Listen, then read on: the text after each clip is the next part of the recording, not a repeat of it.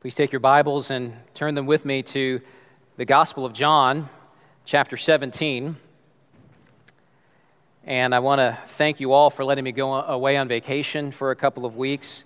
It was extremely beneficial for my soul and beneficial to Dana and the kids. And I'm also extremely grateful to Pastor Jess and Pastor Matt, who shared God's Word with you while I was away. I knew that you were in good hands, so I was at ease while I was away.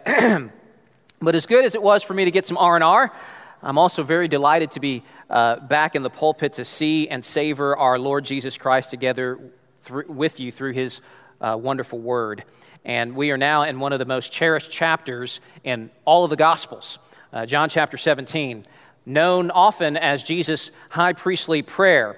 It's a conversation between God the Son and God the Father. And what's amazing about it is that Jesus allows us to eavesdrop on this conversation. He could have easily went away privately to pray, but Jesus wants us to hear this prayer because it's another means of teaching and another means of encouraging His people. And boy, did those original 11 disciples, that fateful night before Jesus' crucifixion, boy, did they need some encouragement. They needed some help.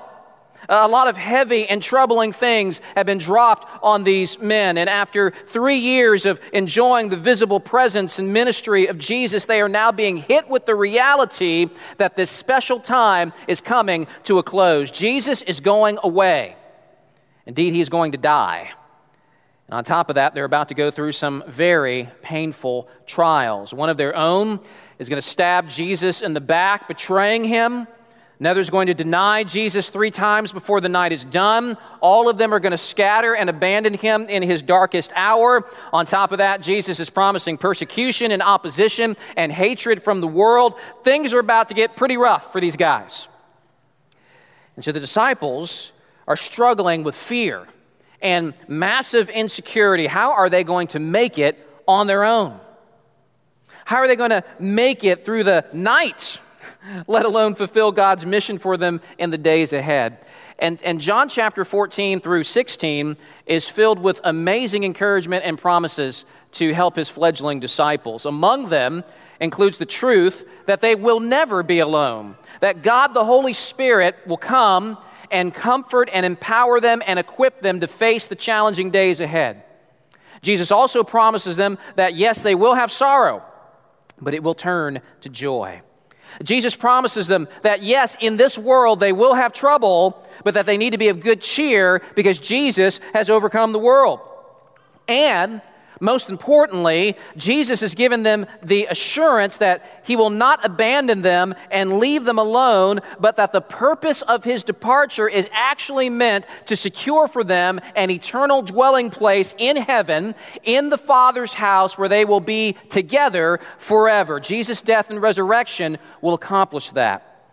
But if all that's not good enough, as we get to John 17, and we began John 17 a few weeks ago, Jesus now turns from talking to His disciples to talking to His Father. And as the disciples hear this conversation, and as we read this conversation, we are meant to swell with hope and confidence because Jesus is actually praying for us. He's praying for our good, for our protection, for our mission, and therefore we can face the future with full confidence, not in ourselves, but because we know that God the Father always hears the requests of His Son, and He has the power to make those requests come to pass. So let's be encouraged together by this prayer of Jesus. Please stand with me now out of honor and reverence for the readings of the words of our God. John chapter 17. We're going to pick up where we left off a few weeks ago. We're going to start in verse 6 and read on down through verse 19. Hear the words of our beautiful Lord and Savior. I have manifested your name to the people whom you gave me out of the world. Yours they were, and you gave them to me, and they have kept your word. Now they know that everything that you have given me is from you. For I have given them the words that you gave me, and they have received them, and have come to know the truth that I came from you, and they have believed that you sent me. I'm praying for them. I'm not praying for the world, but for those whom you have given me, for they are yours. All mine are yours, and yours are mine, and I am glorified in them. And I'm no longer in the world, but they are in the world. And I'm coming to you, Holy Father. Keep them in your name, which you have given me, that they may be one, even as we are one. While I was with them, I kept them in your name, which you have given me. I have guarded them, and not one of them has been lost, except the son of destruction, that the Scriptures might be fulfilled. But now I'm coming to you, and these things I speak in the world, that they may have my joy fulfilled in themselves. I have given them your word, and the world has hated them because they are not of this world, just as I am not of the world. I do not ask that you take them out of the world, but that you keep them from the evil one. They are not of the world, just as I am not of the world. Sanctify them in the truth. Your word is truth. As you sent me into the world, so I have sent them into the world, and for their sake I consecrate myself, that they also may be sanctified in truth. Let's pray. Father in heaven, this is your holy and inspired word, and I pray that your Holy Spirit would open our eyes so that we may behold and receive wonderful things in it. In Jesus' name, amen. You may be seated. Now, there are three particular points of encouragement from Jesus' prayer that I want to focus on this morning. And the first thing that we discover is that you belong to and are treasured by God. Look at verse 9. Jesus says, I am praying for them. Who is the them? Well, we know who they are not. They're not the world. He says that right in the next sentence. Jesus says, I'm not praying for the world. Now, in the Gospel of John, the word world is used to describe a humanity that is in rebellion against God. Jesus says that's not who he's praying for. Instead, look again at verse 9. I'm not praying for the world, but for those whom you have given me, for they are yours. Now, the immediate application, the immediate way to think about this part of Jesus' prayer is that it's talking about those 11 original disciples who were with him. But there are truths in this prayer that are applicable to all disciples of all points in time, including you in this room. As a matter of fact, we know that Jesus doesn't have those 11 men on his heart as he prays. He's also thinking about you. That's why he says in verse 20, I do not ask for these only, but also for those who will believe in me through their word. Now, going back to verse 9, Jesus says, I'm praying for those whom you have given me, for they are yours. So what do we learn there? We learn that there are a people who were once in the world, who were a part of the sinful world system, and God has saved them out of the world. They are distinct from the world now. They belong to God. And what's more, we learn that God gives these people to Jesus. And this isn't the first time that we've heard this kind of language. Back up to verse 6. Jesus says, I've manifested your name to the people whom you gave me out of the world. Yours they were, and you gave them to me. Or back up a few more verses to verse 1. Father, the hour has come. Glorify your Son, that the Son may glorify you, since you've given him authority over all flesh to give eternal life to all whom you have given him. So the people whom God has given to Jesus are believers. And we know that because these people are the ones that are described as having eternal life. But it's not just in John 17 that we see Jesus talking this way. Go back to John 6. Flip back with me a few pages. John chapter 6. Jesus says in verse 38, For I have come down from heaven not to do my own will, but the will of him who sent me. And this is the will of him who sent me, that I should lose nothing of all that he has given me, but raise it up on the last day. For this is the will of my Father, that everyone who looks on the Son and believes in him should have eternal life, and I will raise him up on the last day. So these verses here give us even more help. There are a people that God has rescued out of the world, and these people are given to the Son. They're given to Jesus. And God has a specific will and purpose for these people. And that will is that Jesus would lose none of them. That's another way of saying that they will make it to heaven. They won't perish. They will all be raised up to newness of life at the end of the age, every single one of them. So if you are a believer this morning, guess what? All those verses are talking about you. You were chosen out of the world, and God now regards you as His possession. John MacArthur puts it this way when he says that Jesus is here praying for those who are gifts of the Father to the Son. Chosen by the Father before the world began, they are to be given to the Son as love gifts, treasures given to the Son as an expression of His love. Every Christian is that love gift given to the Son, received by the Son, kept by the Son, raised by the Son to glory. You ever thought of yourself in that way, Christian? As a love gift from God the Father to God the Son? See, being a Christian doesn't just mean you're saved from hell, but that you're actually given by God as a treasured love gift from the Father to Jesus. That's part of your identity as a Christian. And that is totally mind-blowing when you think about it and really dwell on that and let that truth sink into your heart about this aspect of your identity that some of you probably have never thought of before. Now, some people get the wrong idea about this, and they think that the fact that we are a treasured possession given from the Father to the Son speaks something about how wonderful and amazing man is. In fact, you'll hear this preached in some churches that man is so awesome and so amazing and so wonderful that God just could not resist awesome, lovable people like us, and He just had to send Jesus into the world to save such a beautiful people. But the Bible paints a different picture.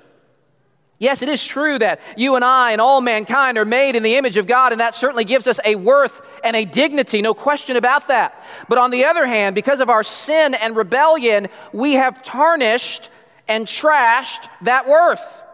We in our sin have debased a glory that we once had. That's why Romans chapter 3, verse 12, in describing the morally depraved condition of man, says this: all have turned aside, together they have become worthless. Or some translations say useless. In other words, man's sinful moral condition has completely undermined and nullified the grand purpose for man's existence, namely to know and love and glorify God. Again, John MacArthur, commenting on this, notes that the Hebrew equivalent of that word worthless or useless is used of milk that's gone sour. What do you do with sour milk? Yeah, pour it down the drain. And the human race, in and of itself, is rotten and corrupt to be thrown away like rotten fruit or bad milk. They have no more value. They're good for nothing in that sense. See, when God first created man and placed our ancestors Adam and Eve in the garden, at one time they perfectly and beautifully reflected and imaged forth the glory of God in their lives. They were morally unstained. They were morally unblemished. But when they rebelled against God, their sin twisted and corrupted and warped God's image in them, and they became a horrible distortion of what God intended them to be. And friends, all of us have continued to carry Adam's legacy of corruption, disobedient and rebellious and morally rotten to the core. And here's the thing, it's people like these that God has chosen to love and redeem and treasure. And so in light of that, consider this. If God is going to save you on the condition of your worth and your greatness and your value and your goodness, that then would speak a word about how great you are. But when we embrace what the Bible says about our condition, and we embrace the fact that God chose to save you anyway, that speaks a word about how great God is. Salvation is not about the greatness of you. It's all about the greatness of God, how amazing God is, how patient God is, how loving and merciful and kind God is. For while we were still weak, at the right time, Christ died for the ungodly. For one will scarcely die for a righteous person, though perhaps for a good person one would dare even to die. But God shows his love for us in this, that while we were still sinners, Christ died for us. And so sometimes here at Harbins we sing that wonderful song, how deep the Father's love for us, how vast beyond all measure, that he should give his only Son to make a wretch his treasure. Now that should bring you incredible peace and security. If God is out looking for treasure, and if he's out looking to treasure people who are already good and already perfect and already wonderful and awesome and worthy, and on the basis of that, he makes you his own, then none of us could ever have been chosen by God to be that treasure. But on the other hand, if God is out looking for wretches to claim as his own and to make them his special treasure, then we qualify, don't we? If you're a wretch like me, say amen. God has a history of making undeserved wretches his treasure. In the Old Testament, in Deuteronomy chapter 6, for example, God redeems Israel, and he tells them that the Lord your God has chosen you to be a people for his treasured possession. And then in 1 Peter chapter 2, the apostle takes that same kind of language and he applies it to you. He applies it to the church, saying, you are a people for his own possession. And so in salvation, God rescues us and redeems us, and he takes wretches like us and he begins to shape us and conform us into the image of Christ. That's one of the main goals of your redemption. Again, it's not just about getting out of hell. It's about a complete makeover. Ephesians 5 talks about Jesus being the groom, the husband, who dies for his bride, the church. Why?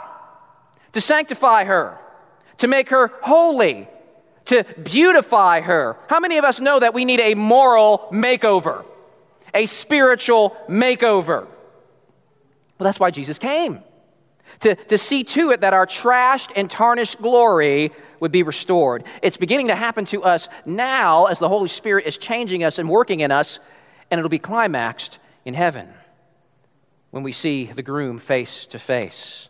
And there we will perfectly image forth the beauty of Christ. And there we will be presented before Christ, our husband, spotless and without blemish, reflecting back to him his own glory while worshiping him and praising him forever. And I cannot think of a more appropriate love gift for the Father to give to Christ than that.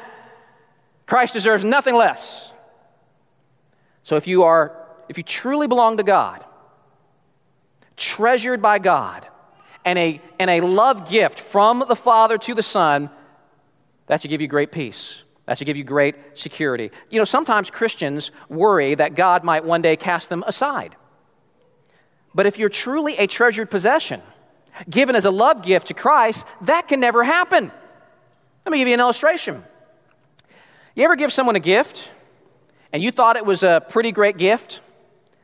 Maybe a gift to your kids or somebody that you love, and a few weeks later or a few months later, they lose that gift, they misplace that gift, or worse, they re-gift it, and you find out about that at one of those white elephant gift exchanges, and you're looking, you're like, well, hey, wait a minute, I recognize that gift. I gave that to them last year.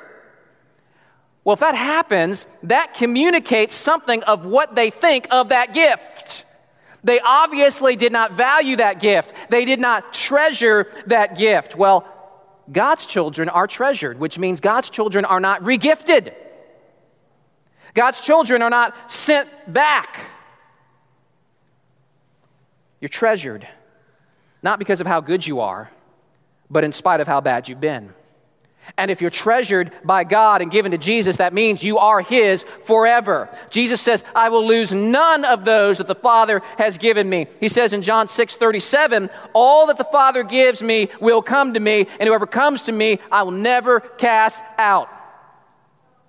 So you belong to and are treasured by God. Therefore, my next point, therefore, you are protected by God. If there's something that you really treasure, something you really value, you're going to keep that safe. You're going to protect that. You're going to make sure nothing snatches that away, steals that, harms that. Verse 11, Jesus says, this is back in John 17 now, he says, and I am no longer in the world, but they are in the world, and I am coming to you. Holy Father, keep them in your name.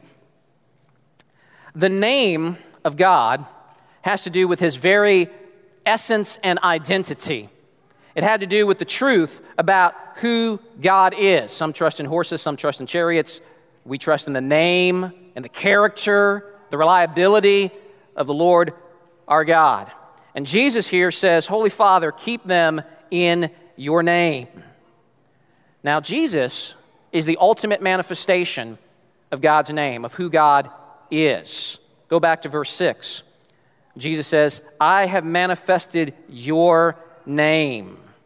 Then look down at verse 8. Jesus says, I have given them the words that you gave me, and they have received them and have come to know the truth, and they have believed. So tying this in with Jesus' request in verse 11, Jesus is essentially praying, Father, keep them in the truth of who you are, which has been perfectly revealed in me.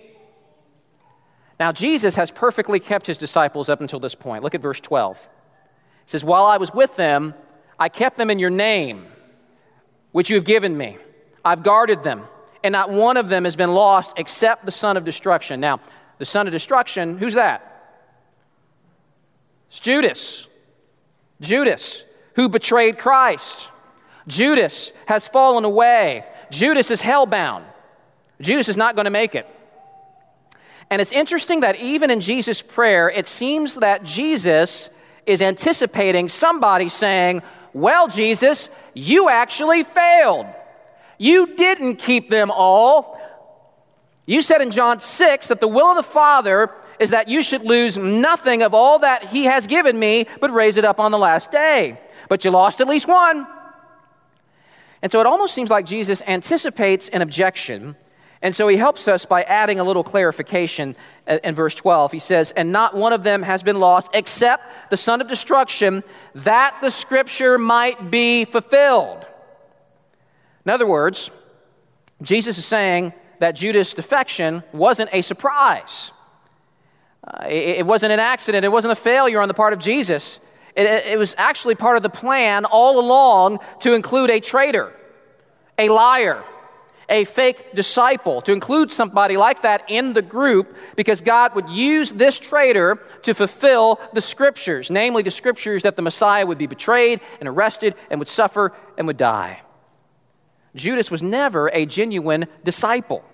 He was never a true believer. If Judas was a treasured possession that was given to Jesus by the Father, and Jesus ended up losing Judas, then Jesus would have failed to do the will of the Father. Because, again, what's the will of the Father? That Jesus would lose none of those that had been given to Him. Turn with me to 1 John chapter 2. 1 John. If you're not sure where that is, that's near the end of your Bible. If you go all the way to the end, you hit Revelation. But if you go back a couple of books, you'll see 3 John, 2 John, then 1 John. And 1 John was written by the same John who wrote the Gospel of John. And in 1 John chapter 2, the apostle is writing about people who were once part of the church, but now they have departed. They have turned their back on Christ. They are anti-Christ. And John wants to provide some clarity to this Christian community he's writing to, who is no doubt disturbed by these people who appeared to be believers, and now they've done a complete 180. And look at what John says in chapter 2, verse 19.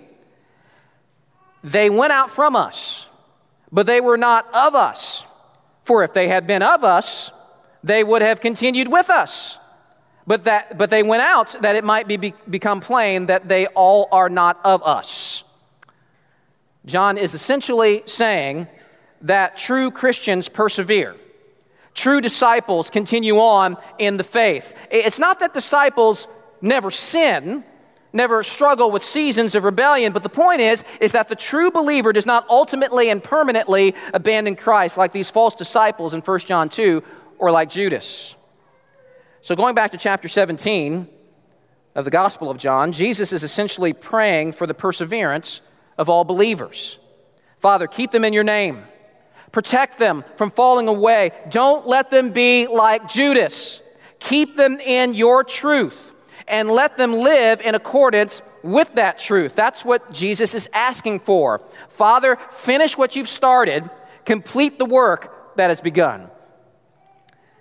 And just like Jesus here intercedes for the 11 disciples, praying for their protection, Romans 8:34 gives us the assurance that Jesus is still interceding for us before the face of God the Father himself in the heavenly throne room.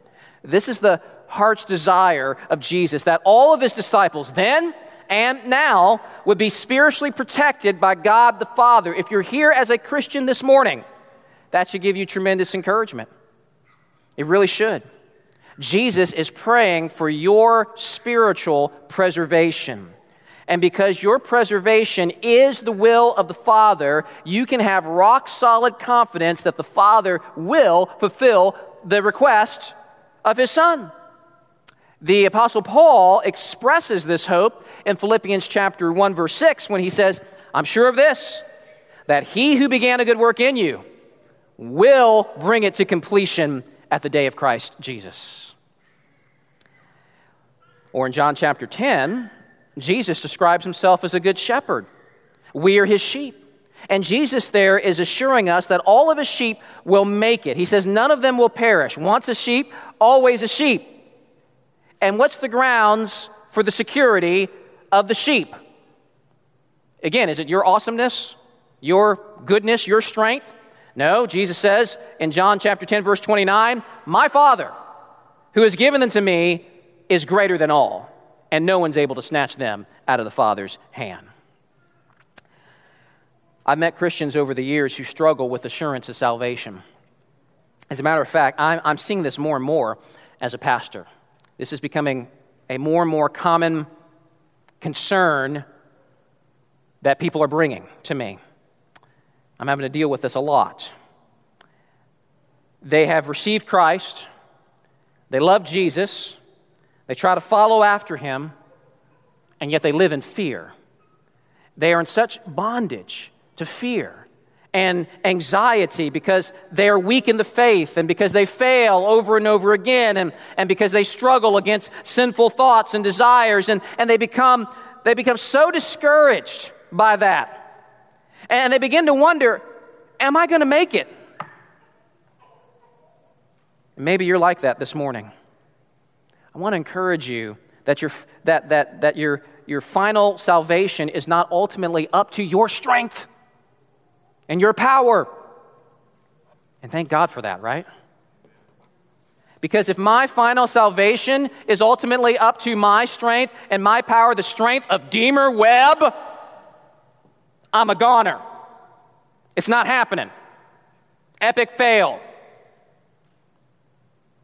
Illustration that has been helpful to me, maybe it will be to you. Imagine a father walking beside a railroad track with his 3-year-old son. There's danger at hand, so the father holds the child's hand.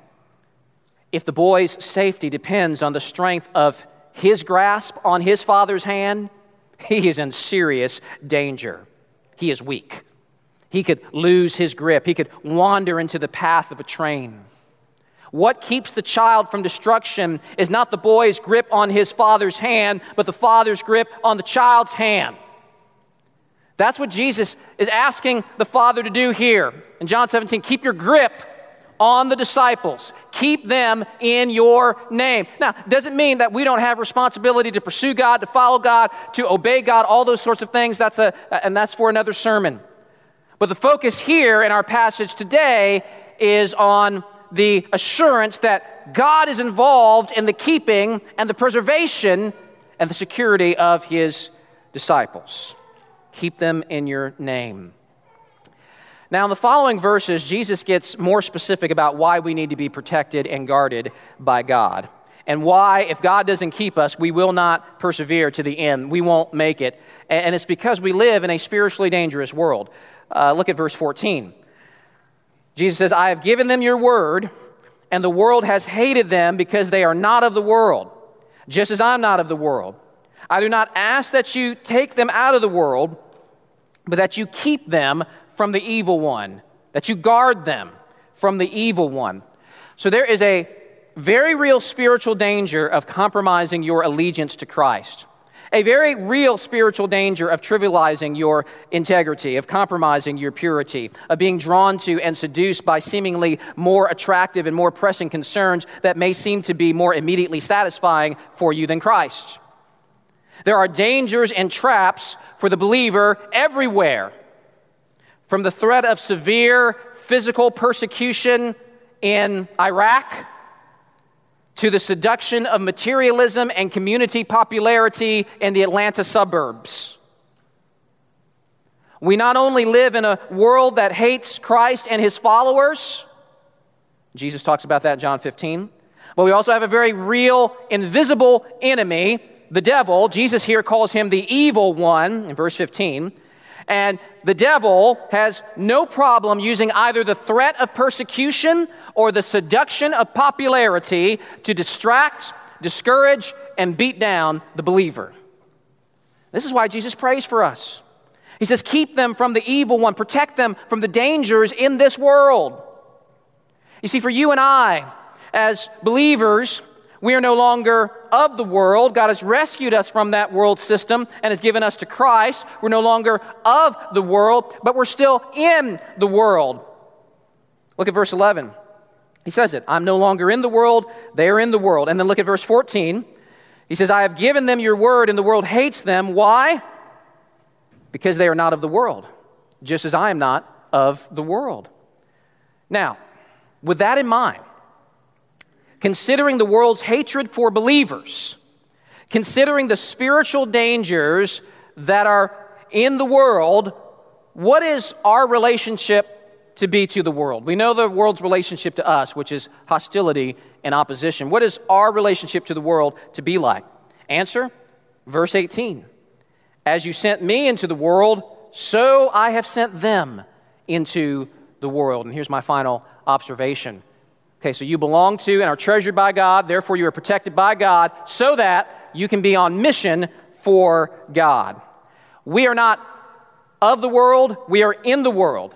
But more than simply being in the world, we are actually sent into the world, sent back into the ungodly, Christ-hating, satanically influenced world that we were rescued from, that we used to be in bondage to, and we are mandated now to go back into that same world on mission for God.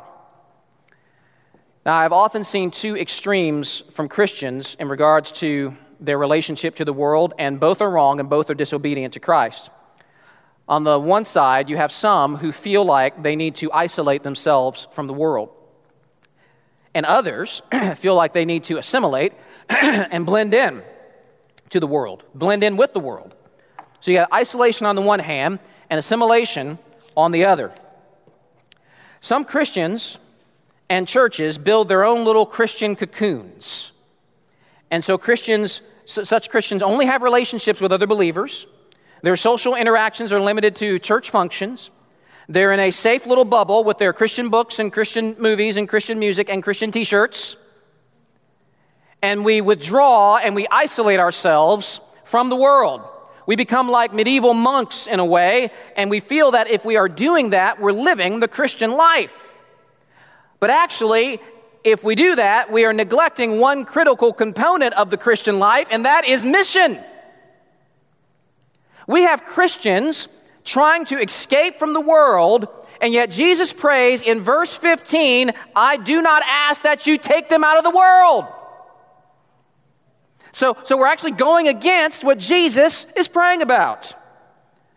As you've sent me into the world, Jesus says, so I send them into the world. Friends, we are sent by Jesus into the world on a divine mission. Do you ever think about yourself and your life in that way? Or do you simply think about yourself and your life in terms of my family, my career, paying the bills, having a few good friends, and having a nice, easy, comfortable life? How do you think about your life? Do you see it as mission? We are sent as Jesus was sent. And Jesus was sent by God the Father into the world. For what? To hang out exclusively with his Christian buddies? No. He was sent into the world to engage with an unbelieving world. Even to engage with people that would make some snobbish religious types nervous. Prostitutes, thieves, cheaters, people who were notorious sinners coming from a lifetime of rebellion against God. And so often, you'll have churches, Christians turn up their noses at certain types of sinners. God sends Jesus into this kind of world full of these kinds of people, and he proclaims the gospel to them. He shows them the truth about God and about their sin. He demonstrates love and compassion to a world that, without God's salvation, will go to hell. He came into the world not to condemn the world, but to save a condemned world. Jesus turns to his disciples and by implication turns to you this morning and says, as I have been sent into the world, so I now send you.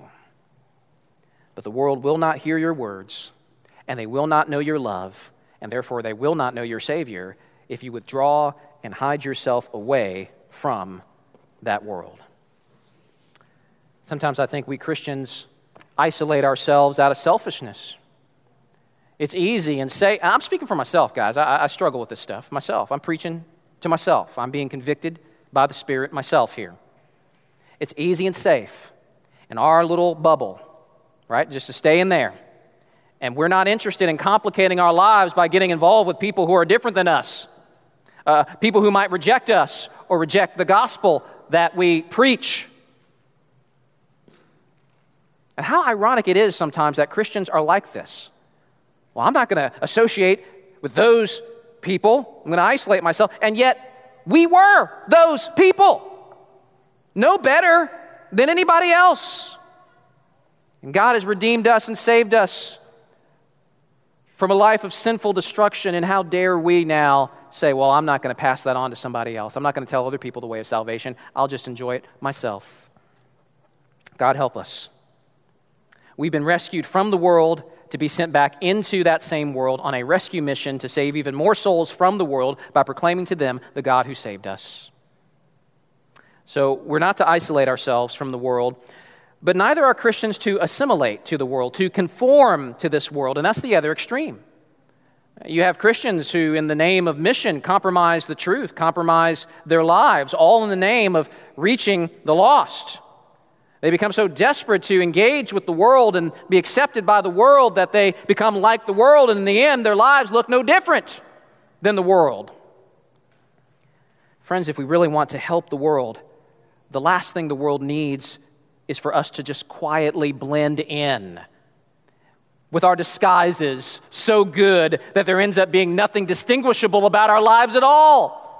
Nothing in our words and in our deeds and our lifestyle that can point the world to the one who has come to save the world. Is that not what Jesus was getting at in Matthew chapter 5 when he says, "You are the salt of the earth, but if salt has lost its taste, how shall its saltiness be restored? It is no longer good for anything except to be thrown out and trampled under people's feet. You are the light of the world. A city set on a hill cannot be hidden. Nor people light a lamp and put it under a basket, but on a stand, and it gives light to all its in the house. In the same way, let your light shine before others, so that they may see your good works and give glory to your Father who is in heaven." Now, how are they going to see that light shine if you're completely cutting yourself off from interaction with the world? The Apostle Peter writes this about you: "You are a chosen people, a royal priesthood, a holy nation, God's special possession, his treasured possession. Why?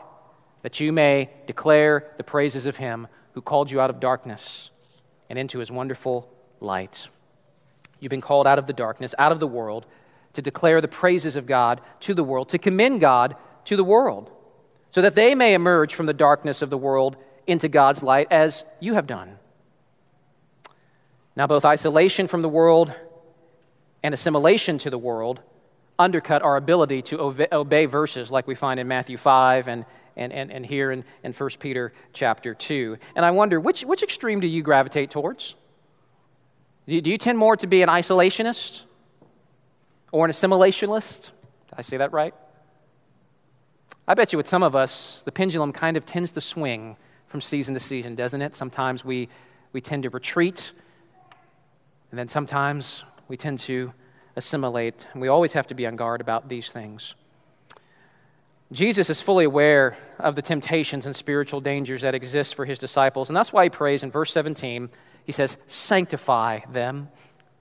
Now, this prayer for sanctification is a prayer that his disciples would be set apart in a special way for their mission of proclaiming the gospel to the world. And it's a prayer that his disciples would grow in holiness and Christ-likeness, which will protect them from the traps of the world and the schemes of Satan and will make them more effective in their mission. So what does it mean to be set apart, to be sanctified for mission?